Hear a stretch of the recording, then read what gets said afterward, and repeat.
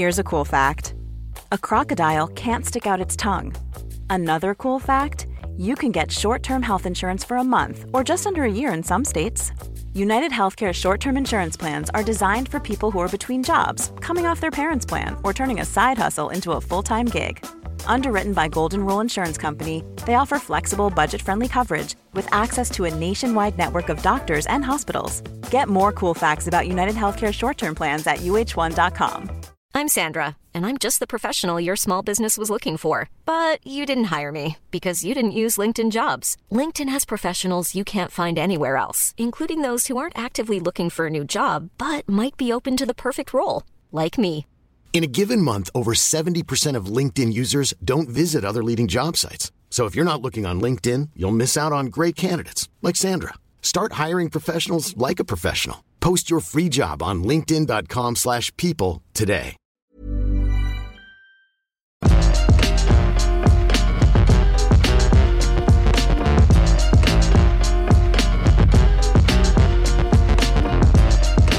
Jules Gill, it's 2024. We're no longer ill. We're smashing it, mate. We are indeed. But you know what, my friend? What you should definitely do is a 3, 2, 1, sync.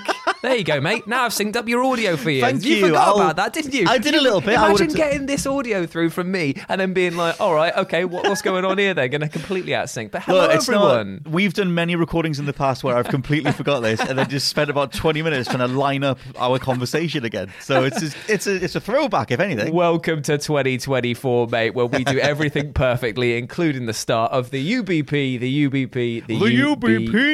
the Untitled Banter podcast with me, Jules Gill, joined as ever by Scott Tailford. See, I've stolen your introduction as well, mate. I've taken over. Double intros, mate. It's got to be done. Yeah, hope everybody's doing well. Hope they had a lovely holiday. Don't know about you, Jules, but I feel like watching the fireworks at New Year feels like a lifetime ago. I know it was only like 2 weeks or something, but still. It's mad, isn't it? It's just like, I still think that you came up with the best quote ever when the big vid was going on, which was just time is a flat circle. And yes, I feel it. Just I look at weeks and months just slipping away and I'm just like, wait, what did I just do? Either my memory has got bad or I've just entered that age of my life where I'm just like, Well, things like, speaking of bad memory, I can't even remember where I saw that. That wasn't a me original. I saw the time as a flat circle thing somewhere else. It's probably some really famous quote for all I know, but I remember that feeling. But yeah, Untitled Banter Pod, get through as many questions, talking points as possible. First one from Tarnished Yaz, who says, if you could have one selfish wish in the gaming industry, what are you picking? I want 1 year of no new releases so the devs can get a break and I can catch up on my backlog. Hope you and the team have a fantastic 2024.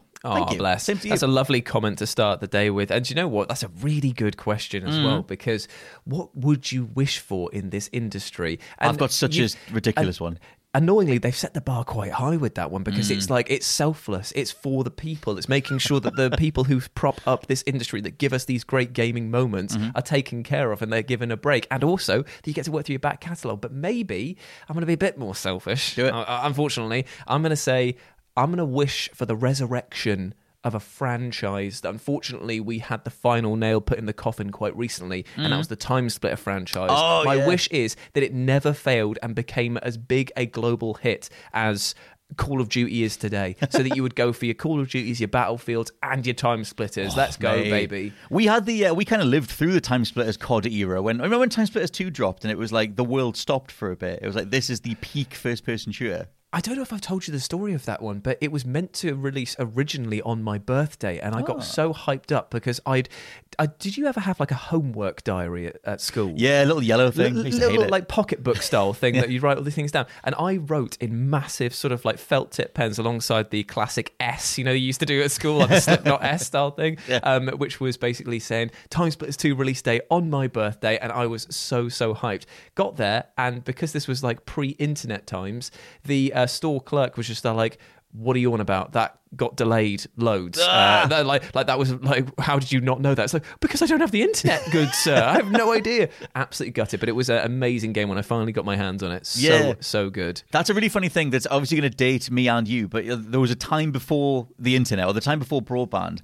where I used to have to ring, or I guess people would have to ring game shops to ask when things were coming out, because all you had was the magazines. And putting your pre-orders in. But like, I remember when it was the SmackDown Shut Your Mouth was coming out, and I had to ring up and be like, hey, have you got a release date for SmackDown Shut Your Mouth, and every time they would be such a dad and be like, "What are you telling me?" And I had to do the point and going, "Hey, I get it, but is it actually out yet?" No, right, okay, I'll ring back in the next day. I'm going to go with a big scorched earth thing here. I think we should, if it's one selfish wish, then I want like a budgetary restriction on all video games. I think you should at maximum be able to spend, let's say, 100 million on anything, because that would force a level of either gameplay forward design. It would remove the ability for some entities like the likes of Marvel and Spider-Man to charge Sony, or for that development game, the cost for Spider-Man 2 to be 360 million. And it potentially would give the power back to the creators to say, look, if you want a Spider-Man game, we're doing it for this much. And I want to remove the bloat that's in the industry. I want to have a bigger variety of games overall. Now, I totally agree with you, but let's just remember the massive tentpole games that do cost way beyond that figure. No one asked them to spend that amount, but they did anyway. You maybe wouldn't have your likes of God of War Ragnaroks, you wouldn't have your Spider-Man 2s, like, you know what I mean? You're going to lose a lot of the top field, which many would say is the current peak of gaming. It's true. Well, the thing is, are you setting what you're doing is effectively you're hampering the AAA gaming influence, but you're not disabling the indie sphere, which obviously runs on much less cost. So maybe I am happy with that. I don't know. Well, that's my thing, right? When I read this question, I was like, I would actually probably be fine just deleting that really top echelon of game production. Like, if you deleted the God of War, like the way that they're made. Like, I don't know about you, but what do you view as like the perfect era of gaming in terms? Because for me, it's sort of 2013 through about 2017. Like the ability to perfect era game for you there. In terms of being able to like capitalize on a vision. Like, you think of the games that came out then, like The Last of Us 1 and BioShock Infinite and The Witcher and everything else. Like, it didn't need to be lifelike graphics like The Last of Us 2 or Red Dead Redemption 2 or whatever. Like, it's so much money gets lost in just raw fidelity versus, you know, no one was playing Red Dead 2 going like, oh, I'm sorry, playing The Last of Us 1 going like, well, I can't get invested because it's not realistic enough. Like, no, it was bang on. Yes. Like, there's more you can do, but I'm just thinking like the amount of money that gets lost in licenses and rendering and fidelity and cutscenes, and I like that stuff, but I don't think it's the industry. I don't think it's the lifeblood of the industry, and I feel like we grew up with lots of gameplay forward games, and they've kind of gone away. You know what? You would actually have like a knock-on effect that would actually be really good for some of these annualized franchises that are just, well, absolute time sinks. Because, you know, we use FIFA as an example of like, it's a game that is the same game every year. Like, you're going to take, I don't know, like Cardiff FC all the way to the top, and then next year you can do the exact same thing again, and the exact same thing again. And all they're doing is changing the amount that the people are getting paid for their royalties. Now, if you capped yours at the 100 million, they might suddenly look at it and be like, right, we can only afford to make one FIFA game, but we'll turn it into a legacy game that gets updated each year with small like updates, championship packs and stuff like that. You've then created a better game framework than you have by going, let's rip it all down and start again. Let's rip it all down and start again, because you're not evolving the formula. So I actually do agree with you on that. Well, I just think of like, how do you get back to an industry that was having a more steady rollout of games overall and not having first parties like the likes of Rockstar, the Naughty Dogs, whatever, waiting 5 years, 6 years, 8 years in between games. Like, I just want to get back to a more steady sort of clip of titles dropping that have bigger gameplay variation. I'm just like, how the hell do you get back to that? And I see one of the biggest issues with the industry is the amount of bloat and the amount of money that gets put. Spider-Man 2 cost them 360 million. That's crazy money. Yeah, it's like they have to sell, I think it was like 7 million copies or 8 million copies to just break even. And it's like, it's a ludicrous thing. And it's like, I have to imagine that a healthier industry would cost a lot less overall in terms of the amount of money that's on the table each time. And also it would give people more job security, because when these games, air quotes, fail to recoup these massive losses, like Final Fantasy 16 is still considered a failure by Square Enix, which is they said it was bizarre. Okay. Well, yes, but they were like, it was fine.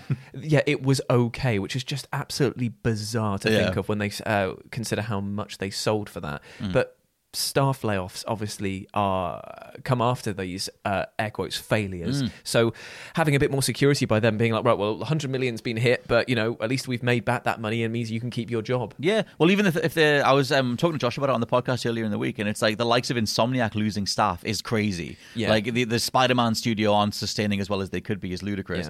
And like Bungie with Destiny and being a Sony first party and everything, it's like, I feel like there has to be a reckoning at some point. And it's like, if I could force that through, I would try. Didn't Unity or people behind that dropped like 25% of their staff as well recently. Yeah, like, yeah. It's a bad time to be in the gaming developer industry. Yeah, man. But that's that stupid thing where John Riccitiello wanted to have a installation fee for every game that used the Unity engine. I remember that. Everybody pushed back. Yeah. He got fired. But then obviously the capital had dropped so much or whatever for the company that they still had to weather it and fire the staff. Like, that's a whole ridiculous series of events. Yeah. But yeah, question from a New Year's Gunner who says, I hear a lot that a game is locked on an old system and it's a shame that they haven't been ported yet, the likes of Wind Waker or Twilight Princess HD, but I find that it can potentially hold up progress. Is it better for the entirety of a series to be playable in one place at the cost of new games being made? Well, does it need to come at the cost? Because it's like with these online subscriptions that we've got, like Game Pass, we've got obviously Sony Plus, and then we've got the Switch Online stuff. These back catalogues of games that are owned by the first-party developers, surely they should always just be on these online back catalogue. I would have said so. Yeah. So then you've got like your lineage packages, because somebody pointed out the other day that is it the Secret of Mana or Golden? There's something Secret like that. of Mana is being added to PS Plus right now. Yeah, but there's another one that's been added recently to the Switch, and somebody else was like, Golden Sun, I believe it's Golden Sun 1 and 2. That was just like last night or whatever. They're adding them to the Game Boy Advance collection, I think. But you can only get that if you've got the subscription. Where's the option to purchase them separately, just as a package? I feel like that's the thing that's really holding people back from accessing these lineage moments, as it were. No, that's true. I mean, on PlayStation and Xbox, you can get them separately. Like PlayStation has them as part of the PS Plus Classics or whatever you call it, the Essential tier or something. Whatever the top one is, gets you the classic library. But yeah, on Nintendo's side, unless you're paying monthly, you can't access like Super Metroid or whatever it is. Which is bizarre, isn't it? When you think about it, it's like, do you not want people to like play the original games and understand where they came from? Because we've all done this. Like, we've jumped into a franchise that's maybe 5 or 6 entries deep and just been like, what's all the fuss about? Yeah. If you go back and actually appreciate it from the beginning, then you're going to be like, oh yeah, I understand the fuss. Totally. And it's just like, I think like there's ways to do it where I think, the Wii U's approach was like dump all these ROMs on the Wii U, and they largely play with the same resolution as the originals and everything. At least that's good as a way to access them. But yeah, I can't imagine the level of development taking that long to just sort of upscale a game. Maybe you sort the frame rate out or whatever it is. I know that it differs per engine and generation and whatever, but that should never get in the way of a new game entirely. It's not going to take 2-3 years to do that. You wouldn't have thought anyway. The interesting thing is, though, is that if you start messing and dabbling around with the past and doing these remasters and refreshes, you do end up with so many cases that we've been seeing over the last couple of years with them coming out and them just sucking. They're just awful. Like the Grand Theft Auto Definitive Trilogy Edition, for example, or the Crystal Chronicles remaster. It's just like these are objectively worse games than the original, and I'd rather take the locked game that's on the old platform than go through this. Well, my thing is as well, I don't know about you, but I don't care about them going back in and like remastering, remaking the whole thing. I just want the original available, and maybe you let me save at any point or something like that, like just quality of life stuff. The higher resolution is welcome or whatever, but I don't need you doing what they did with Resident Evil 4, for example. That game's totally solid, but I'm barely going to go back to that. Like, Resident Evil 4 original still holds a bigger place in my heart because it was the original. It was the first time we did that stuff. So like, I think there's a potentially a way to do it, but overall, if I had to pick between the two, I guess I would still go with the new stuff if I had to sack off the old stuff. I want the archive, but I don't want you giving up on new stuff for the sake of it. I see what you mean, because if you don't carry on the franchise is dead. Like, the past always exists, and unfortunately, even if it is an expensive journey to get these consoles and to play these rare locked games, that's one thing, but I'd rather that the franchise actually continued and gave people jobs and gave people more enjoyment overall. Yeah, it would be ridiculous if someone wasn't able to make, Naughty Dog weren't able to make their next game because they're busy remastering The Last of Us 2 again, which is that would be a hilarious state of affairs, which could be true considering that's where they are at the minute. Question from Andrew J, who says, what goals are you keen to get started on this year, and what are you hoping to not repeat in 2024, like a bad habit or boundaries that you've set yourself? That's a good one. That's like your New Year's resolution, isn't it? So, I mean, for this year, I think that mine is going to be quite simple, but it is one that you all know from many moons of me talking about it, because I'm quite slow when it comes to playing games. I'm aiming to play at least 5 currently released titles. As in, day one, I will be playing X, I will be doing this, rather than waiting for the Game of the Year edition to come out, because I actually do want to stay more up to date with what's going on in the gaming sphere, rather than just relying on my nostalgic appraisals of games and stuff. So yeah, I'm going to try and play more newer games. Cool. Okay, mine was when I totted up everything I played last year. It was about 63 games, but they weren't all new ones though. That was like including like the pixel remasters of Final Fantasy and going back through Max Payne and stuff. But yeah, I mean, God, have I ever totted up the amount of money that I spend on trying to keep up with the industry? It's most of my entire yearly wage. I should probably state that I'm probably going to still rely on like review codes and Game Pass stuff day one. Like I ain't going to go crazy. You know what I want to say? That's true.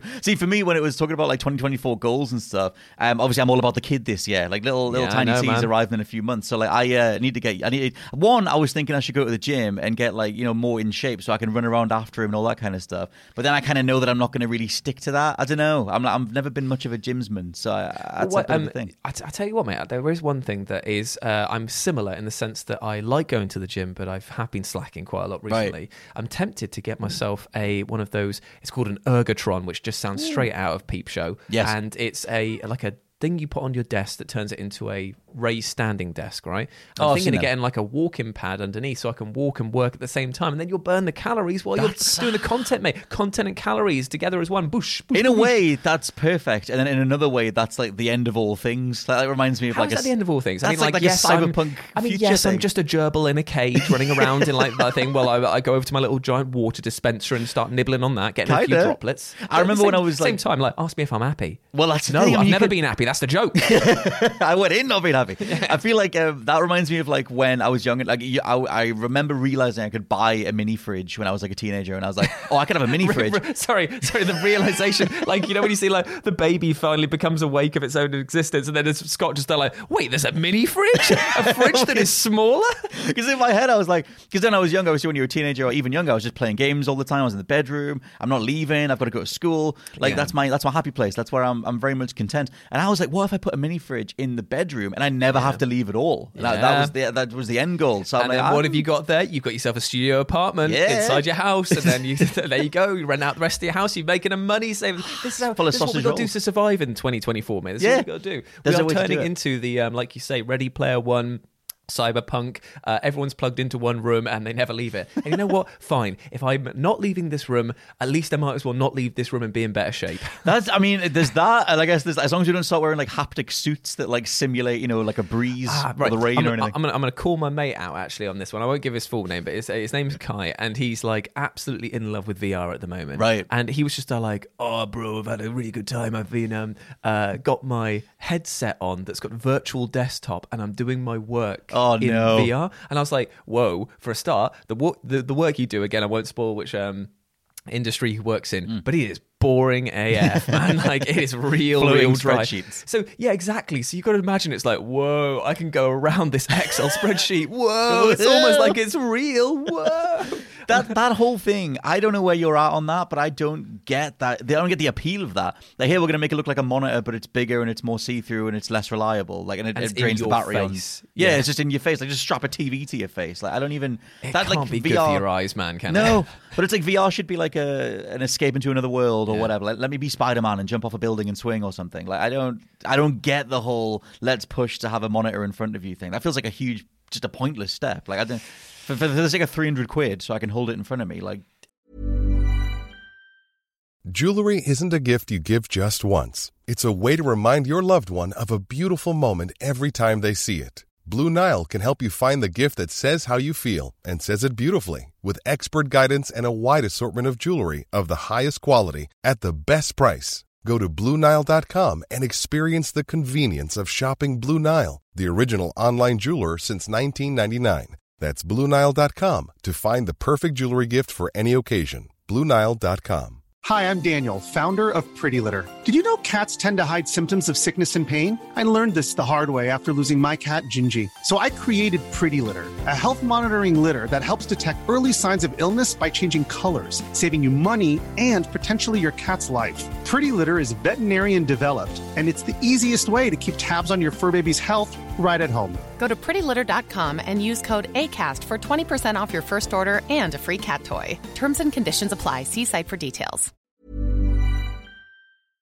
Before we go any further, I want to talk to you about today's sponsor, Masterclass. With the amount of time we spend discussing and analysing video games on this channel, it's always good to understand exactly how these experiences are put together. And fortunately for me, I can do just that with Masterclass. With Masterclass's streaming service, you can learn from the best to become your best, studying and growing with over 200 plus of the world's leading instructors. For me, I've been having a blast using a class on video game design by The Sims creator Will Wright to find out exactly how game mechanics are designed around player psychology, as well as learning how important playtesting is to shipping the titles that you and I both love. But it hasn't stopped there, as I've also been brushing up on my practical filmmaking skills directly from my favourite movie director Martin Scorsese, as well as trying to get back in the cooking game with Roy Choi's amazing course on intuitive cooking. Seriously, my kitchen is a mess, but my belly has never been more grateful. For just $10 a month, an annual membership with Masterclass gets you unlimited access to courses on your phone, computer, smart TV, or even via audio-only modes. Even better, every new membership comes with a 30-day money-back guarantee, and 88% of members feel that the service has made a positive impact on their lives. And to put the cherry on top of that cake, right now, What Culture Gaming listeners get an additional 15% off any annual membership at masterclass.com/gaming. That's 15% off at masterclass.com/gaming. What's that? You want it one more time? Well, that's the URL, masterclass.com/gaming. Right, now I'm going to watch Tony Hawk try to teach me how to ollie properly. I'll see you all soon.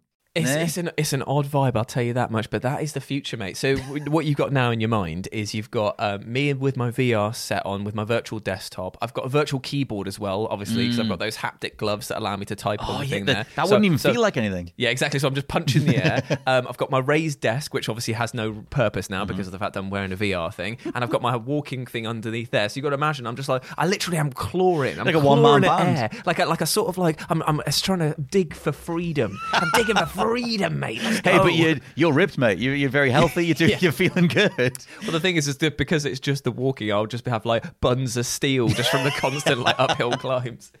Just really anemic, sort of like T-Rex arms at the top, and then just a big old booty down below. Remember when it was like the push for like controlling stuff with your eyes? I know PSVR 2 does it, but it's like if you look at certain menus. Aren't Apple doing that with their VR? I think so. Yeah. Have you seen that video when you put the Apple's new one? You put the VR headset on. It has a screen on the front of it, so that like, and the example they gave is a young child looking up at you, and your projected face is what's on the front of the VR. That's so terrifying. Yeah, and I was like, that's horrendous. I don't want straight out of Black Mirror. That is. Yeah, literally, and it's like there's so many things that just feel like Black Mirror skits come to life. Yeah. Question from Wayne Kawami, who says, "Which game has the best UI?" Their pick would be Dead Space. I don't know what doesn't. And that's the bloody new Suicide Squad game. My God, that looks so bad. I think I saw your post about it, and you're like, "This is atrocious. This is genuinely terrible." I retweeted the thing because people have been sharing a lot of especially in combat, where it's just there's numbers flying everywhere. There's so many collectible things on screen.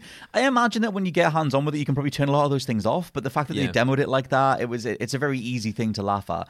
That game, I'll be amazed if that does any numbers. I don't even know what type of human is into that. Like whether it's a Suicide Squad fan, a DC fan, loot shooters.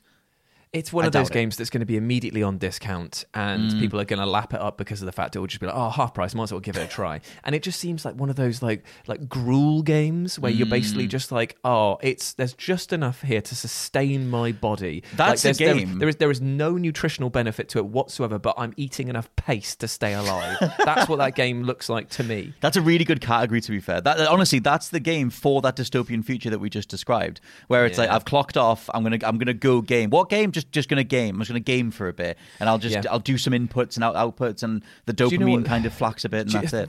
That's the worst thing about it is that you look at that single shot of the UI, and it's absolutely chaotic. It's genuinely overwhelming to the point where I find it quite offensive. But in motion, you can see what they're going for, even if it is delivered in a horrible way. It is the constant numbers tell you that you're doing stuff. It's feedback. It's synapses flaring. It's constantly keeping you having fun yet? Because do you know what it is? It's so desperately afraid that you'll stop paying attention to it and realize that there is no other substance to the game. So you end up just there like, cool, jangle the keys, jangle those keys, jangle them right now. And it's like, okay, well, I know you're doing it. So I feel like it's been in development for so long. I did a video on it the other day just talking about the fact that it's been 9 years. I watched it, yeah. Thank you. And it's like, the fact that we've waited this long for the next Rocksteady game, and there's no way that that it can recoup the amount of money that's got into it. And like the fact that even if it had landed in 2018, even if it had come out, arguably when it, maybe there was a version of it that could have been released back then, it still would have felt outdated. It still would have been in the shadow of Destiny and Destiny 2,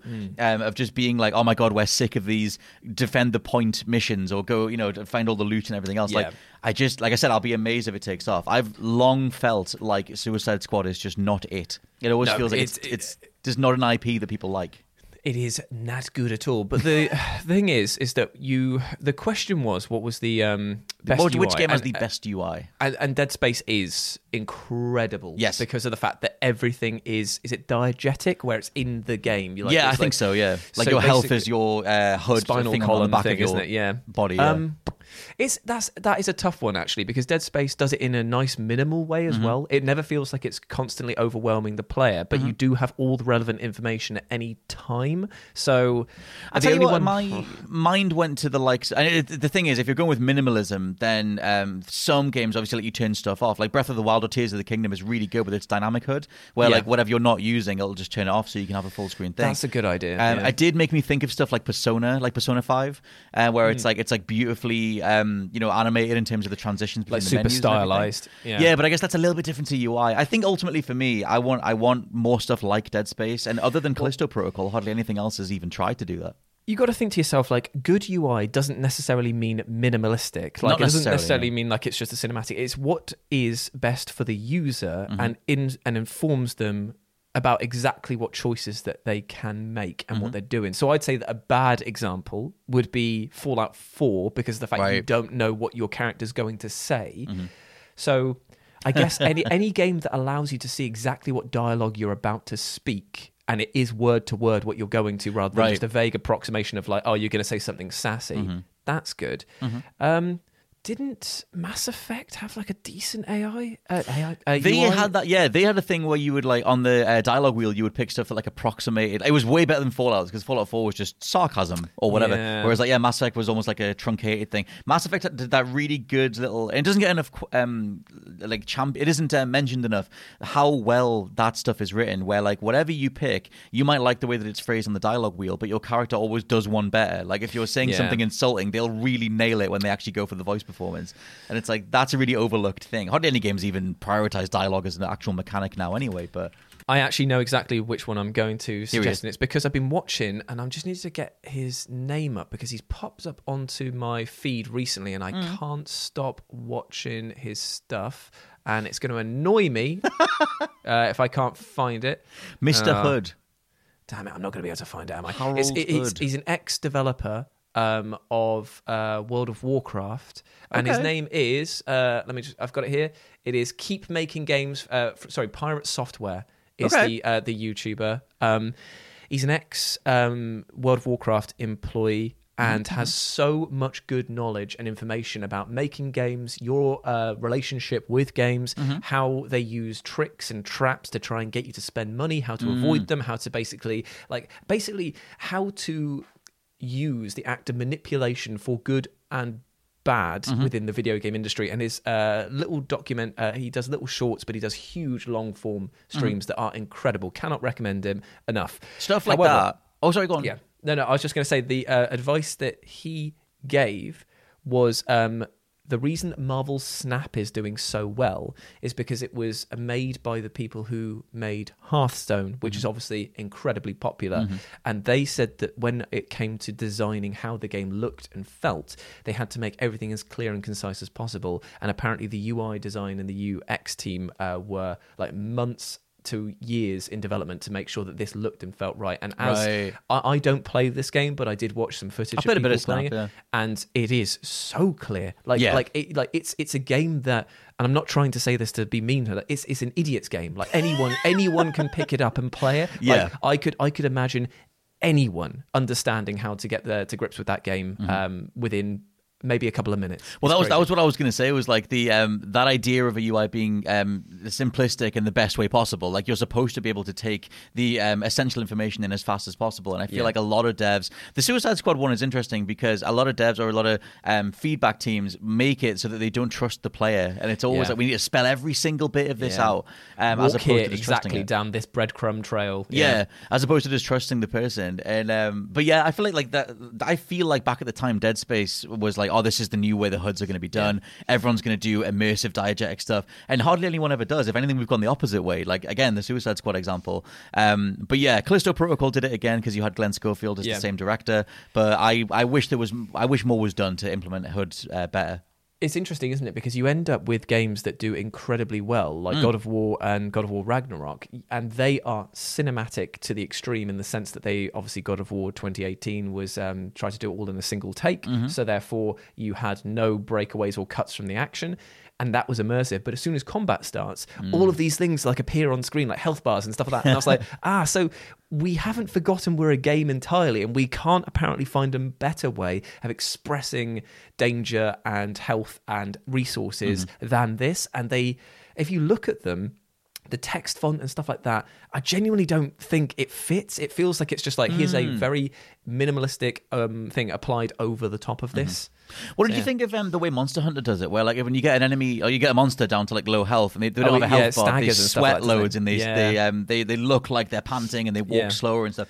I like that. I like that as an overall idea to do more with. But I always felt like they were in that sort of like, oh god, I'm knackered state for like 20 minutes, and I was like, well, surely you're on no health by now. Well, that's the other thing about like going back to BioShock Infinite. It's one of the things that annoyed me the most about that game is that in BioShock 1 and 2, you would just go up to an enemy, you blast them in the face, and then you would just like, they'd be dead when they were dead. Whereas in this game, in BioShock Infinite, you had the numbers popping up over their head all the time, and I was like, oh, way to pull me out of a game. Like, this isn't like Destiny, this isn't Borderlands. Like, I don't need to see these numbers. Take these away. Yeah, that was such a trend for a while. Like Darksiders 2 brought that in, where when you because that was more of an RPG, but like that whole thing of like showing how much damage you're doing, popping off an enemy. Meaningless numbers. Yeah, and it's like you're not like taking it in, going like, oh, well, that bullet was 68, so like, oh, that next one should be like 75 or whatever it is. Like, it's so dumb as well, because you end up like going like, what's the difference between doing 971 damage and 999 damage when the opponent is on 500 health? Like, you know what I mean? It's just like, what's the point? Who cares? I was like turning that stuff off.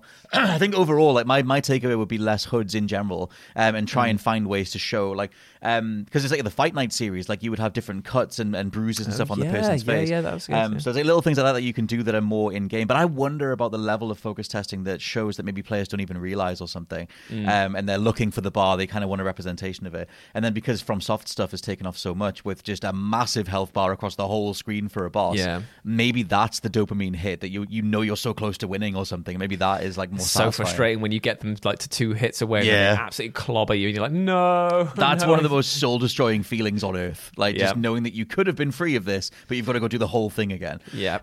Question from Honest NPC who says, UBP, I was lucky enough to get a PlayStation 5/Xbox Series X on launch yet. I feel like if I bought one now, I really wouldn't have missed out on very much. How do you guys feel about the current gen? How do you feel that the current gen has been progressing? And also, would Pro models be a thing if they weren't so present in mobile phones? So I feel like that's like a tech thing.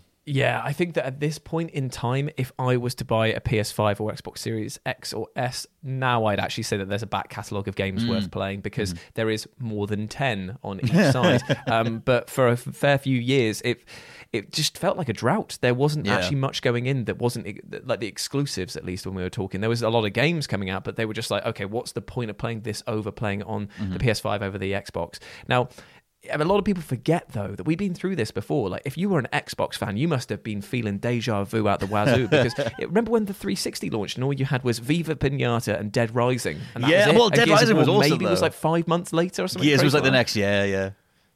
But I mean, like the way that they rolled out, though, like I feel like the Xbox One was obviously like a desert. There was nothing there at all. It was just sand. And then like the way the generation is now, I'm happy with my PS5. I like being able to crank frame rates and resolutions and have a nice smooth version of a game. But I don't feel like there's that many games on either side that prove that you need the system to run it. Like stuff like Cyberpunk Phantom Liberty, like that runs beautifully. It's actually designed for next gen systems, so it can show everything off. Returnal's a very smooth game. Ratchet and Clank has really cool loading techniques techniques and stuff. But I do feel like I'm still waiting for something where I can hold it up and be like, oh, it's this. This is, you need to, the way this game loads its levels fundamentally couldn't be done before because it's working off the SSD or whatever. Like, wouldn't Spider-Man be the closest? Spidey's so close. Yeah, Josh was talking about that the other day, on one of the podcasts about like the way that Spidey 2 loads does its map stuff and in the opening where you're fighting Sandman and everything, loading the whole city immediately. Like, but way more of that would convince me that you need a PS5. There's definitely tons of recommendable games, and the PS5 version of like anything is going to be better than the PS4 one. But it is a weird generation. I think just because it's been so many pandemic years. Well, it's also going to be over soon. People just keep thinking that it's just like, oh, okay, cool. Eventually it'll get good. Good. They're gearing up for another console release cycle pretty soon. Yeah. Like we've had. When did the PS5 actually drop? 2020. So we are 3 coming into years, 4 years, yeah. Coming into 4 years, and they have usually like a 6 to 7 year cycle. Is that right? Mm-hmm. So they're building it right now. They're going to start the hype cycle for maybe at the end of this year, beginning of the next year. I think it's going to be very telling how the PS5 Pro is received, because like we know we're going to do another half-step system, and whether people just get it because it's like a tech mentality of like I'm going to make sure I have the best new system. But I imagine there'll be quite a lot of negativity towards that just because it doesn't feel like they've capitalized on the existing tech yet. But yeah, I mean, like just last night it leaked that the Nintendo Switch 2 is coming in September.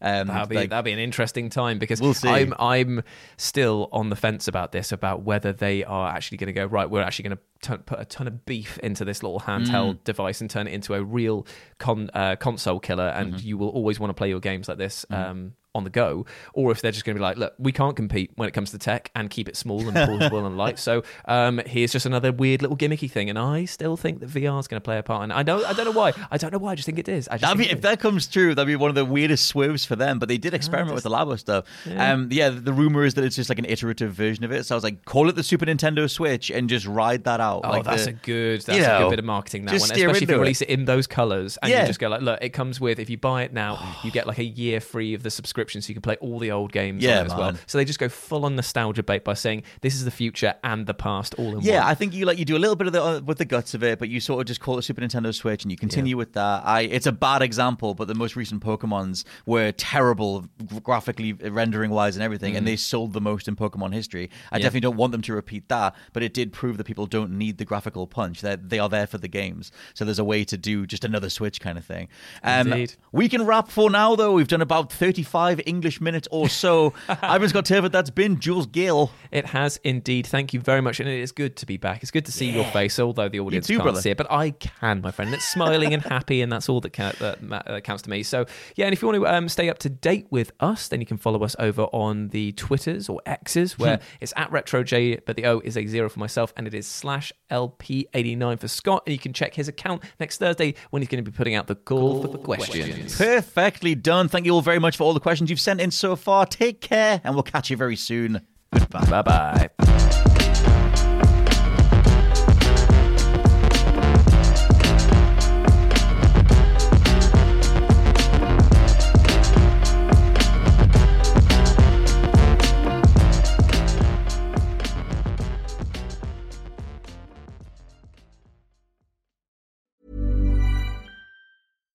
Hi, I'm Daniel, founder of Pretty Litter. Cats and cat owners deserve better than any old-fashioned litter. That's why I teamed up with scientists and veterinarians to create Pretty Litter. Its innovative crystal formula has superior odor control and weighs up to 80% less than clay litter. Pretty Litter even monitors health by changing colors to help detect early signs of potential illness. It's the world's smartest kitty litter. Go to prettylitter.com and use code ACAST for 20% off your first order and a free cat toy. Terms and conditions apply. See site for details. Planning for your next trip? Elevate your travel style with Quince. Quince has all the jet-setting essentials you'll want for your next getaway, like European linen, premium luggage options, buttery soft Italian leather bags, and so much more. And is all priced at 50 to 80% less than similar brands. Plus, Quince only works with factories that use safe and ethical manufacturing practices.